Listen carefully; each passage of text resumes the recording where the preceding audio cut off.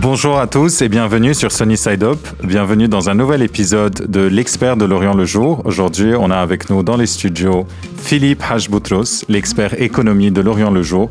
Et aujourd'hui, on va parler d'un sujet qui nous importe tous. C'est le sujet, on est né avec. Je pense que les pannes de courant et les bips de UPS, c'est un truc qu'on connaît tous depuis très très longtemps, si on est né après les années 70. C'est ça, aujourd'hui on va parler de l'électricité au Liban. Exactement. Salut Philippe. Bonjour Karl, comment vas-tu ? Ça va très bien, merci. Autant que faire se peut. Alors heureusement on a l'électricité aujourd'hui, ça va.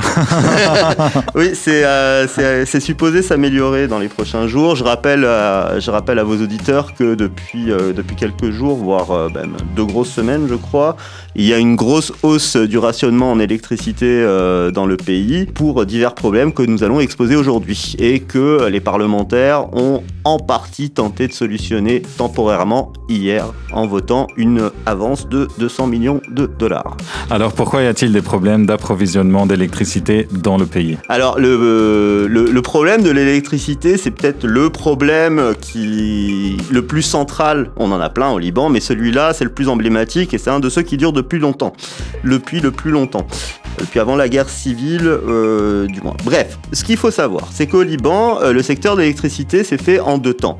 Une première fois dans les années 20, sous le mandat français, où on a donné des concessions, des droits de produire de l'électricité et d'en distribuer à des sociétés privées. Il y en avait quelques-unes, il y en a certaines qui sont encore en activité, comme celle de Zahle, même si leurs prérogatives ont un petit peu changé depuis. Et dans les années 60, on décide de centraliser tout ça, de faire un établissement public qu'on va appeler Électricité du Liban, sur le modèle un petit peu de Électricité de France, et qui va avoir la charge d'avoir le monopole de la production et de la distribution de courant. Le problème, c'est que cet établissement, il y a une loi qui est votée dans les années 60, il est mis en place, les choses avancent, et en 1975, c'est la guerre civile, 15 ans de guerre civile, puis la reconstruction sous l'occupation syrienne, en partie, et en fait, pendant tout ce temps-là, EDL est resté à peu près au même stade. Donc, il y a plusieurs problèmes. Les capacités, c'est-à-dire le nombre de centrales, le nombre de mégawatts que EDL peut produire, est insuffisant pour répondre à la demande qui, depuis la fin de la guerre civile, a beaucoup augmenté. Donc on parle à peu près d'un ratio de 60% de la demande qui est prise en charge par EDL. Donc en gros, ça veut dire que même si EDL est à 100% de ses capacités, il n'y aura que 60% de la demande, 60% du temps où il y aura de l'électricité. Deuxième problème, le clientélisme politique a fait que les tentatives de réformer l'électricité du Liban ont toutes été soit sabotées, soit freinées, soit pas à la hauteur des enjeux. EDL a connu des travaux, il y a eu des changements d'unités de production sur certains sites, mais encore une fois, c'était toujours très coûteux et pas assez ambitieux par rapport aux besoins réels. D'autant plus que quand on reste autant de temps sans électricité, on peut imaginer que les gens trouvent des solutions alternatives et c'est ce qui s'est passé avec les propriétaires de générateurs qui... On s'en souvient tous aussi longtemps qu'on se souvient qu'il y ait des pannes, le bruit du moteur qui démarre quand l'électricité se coupe, et ces propriétaires de générateurs, avec le temps, se sont installés. Donc, toute réforme sérieuse du secteur de l'électricité va mettre ces gens-là, comme on dit, out of business. Eux disent qu'ils sont à peu près 5000 familles qui vivent de ça. Donc c'est 5000 familles qui sont chacun installées dans des régions, qui ont leurs accointances avec les autorités et avec les politiciens, et qui sont illégaux, mais reconnus par l'État, vu que le ministère de l'Énergie fixe leurs tarifs. Chaque mois, le ministère de l'Énergie vient dire voilà, le kilowattheure, vous allez le vendre à temps, et ainsi de suite. Autre problème du secteur de l'électricité, c'est le fait que on n'a rien réformé, mais toutes ces installations, elles n'ont pas arrêté de vieillir. Donc du coup, le courant qu'on produit, non seulement il est cher, mais en plus... non seulement il n'est pas suffisant, mais en plus il est cher, voilà. Et ça, donc, en plus d'être polluant, vu que c'est des centrales thermiques au fioul, c'est pas ce qu'il y a de plus moderne, de moins, on va dire... Eco-friendly. Voilà, dans la mesure où le thermique n'est de toute façon pas éco-friendly, mais par exemple, les centrales à gaz sont réputées moins polluantes. Voilà. Et encore, le problème central d'EDL, c'est le modèle économique. Parce que l'établissement public a figé ses tarifs, enfin c'est pas lui, c'est les politiciens libanais qui ont figé ses tarifs au début des années 90 pour des raisons pour apaiser la population, pas leur faire payer trop cher à la sortie de la guerre civile. Donc on a des tarifs qui sont bloqués sur un baril qui tourne autour de $20 depuis les années 90. Ce qui veut dire que quand le pétrole coûte plus cher que $20 dehors, enfin le pétrole, le fuel qu'on achète, et son prix est calculé sur un baril de pétrole qui fait plus que la vingtaine de dollars de l'époque, bah on perd de l'argent. Même si EDL fait tout correctement, EDL perdra forcément de l'argent. Et cet argent, bah, c'est le trésor public, donc l'argent du contribuable libanais, qui doit le financer. Et dernier problème, si on peut dire, enfin il y en a plusieurs encore, mais le problème principal, le fait que, comme le pays n'est pas très bien géré, les pertes techniques ou non techniques, donc pertes techniques c'est les pannes, les problèmes de réseau, non techniques c'est les vols d'électricité, sont légion, et donc même en vendant tout le courant qu'elle produit, EDL ne touche pas en fait tout l'argent qu'elle devrait toucher. Donc en 2018, le ministère de l'Énergie avait parlé de 40% de pertes techniques et non techniques. D'après les annonces... 40%, c'est énorme quand même. C'est ça, c'est tout compris. Hein. Je crois que c'était à peu près moitié-moitié. Entre ceux qui étaient branchés mais qui ne sont pas abonnés et donc qui ne reçoivent pas de facture. Plein de fuites apparemment dans ce réseau. C'est ça, bah oui, aussi des fuites. Il y a eu des tentatives, hein. Il faut pas dire que rien n'a été fait, mais les efforts faits ont été largement insuffisants et beaucoup trop coûteux par rapport aux résultats obtenus pour qu'on puisse espérer que ce secteur en fait fonctionne mieux. On peut presque même, avec un certain cynisme ou un certain fatalisme plutôt, se dire heureusement qu'il est encore un peu debout.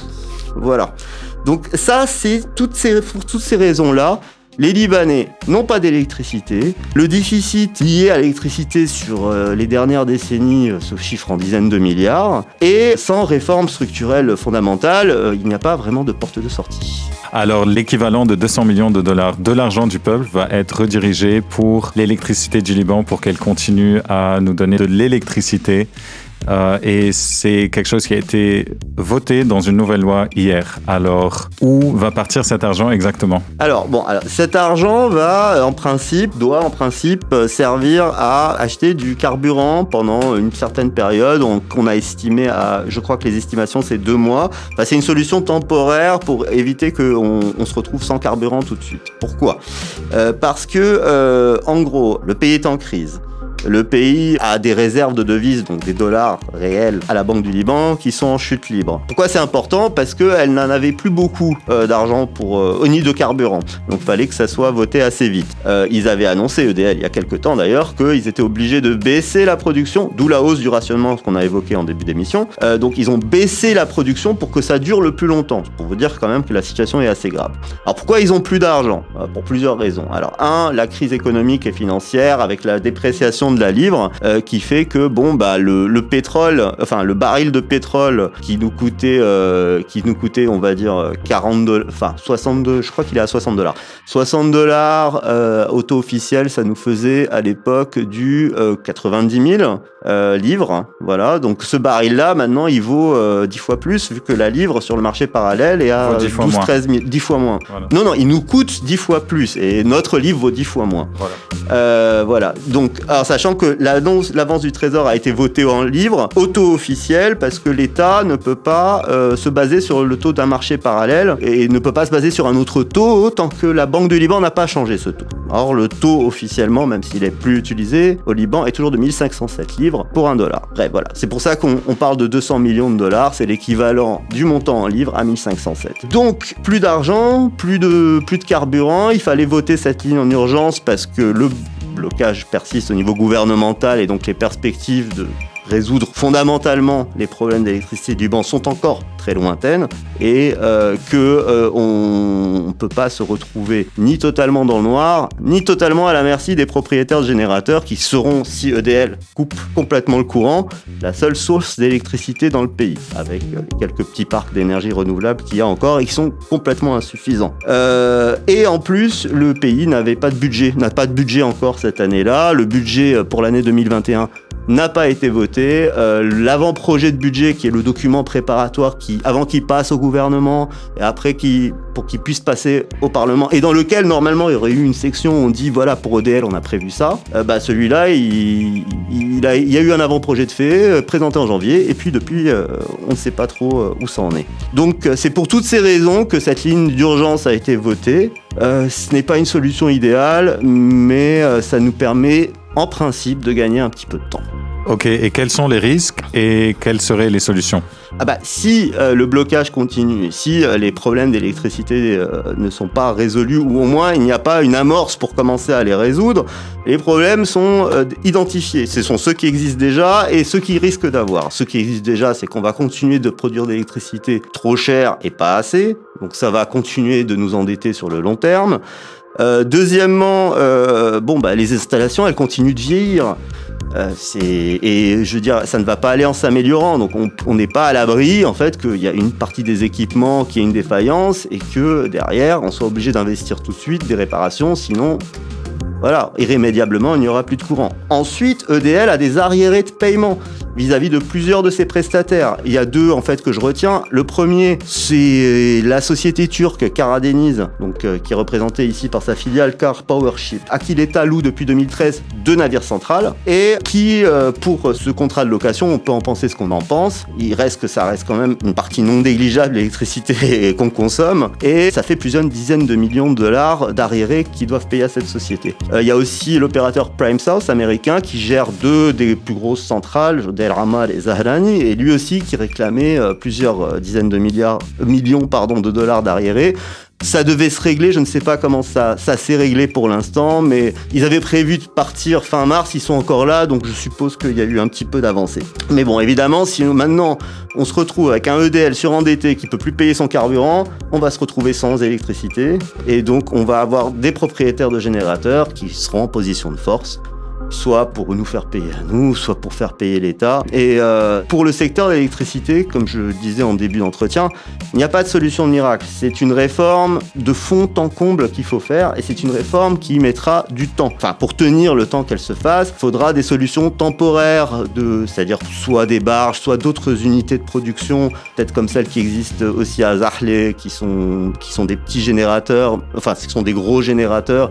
Bon, ce sont des solutions coûteuses, mais si on veut tenir, il faudra un plan intégré qui prévoit de faire l'état des lieux de ce qu'on a comme capacité de production, voir ce qu'on peut utiliser pour compenser pendant qu'on mettra certaines centrales hors ligne pour les remplacer, et surtout prévoir un plan pour ajuster les tarifs au coût réel de production d'électricité qu'on aura. C'est ça, 200 millions de dollars pour que 2 mois d'énergie, c'est quand même très très cher.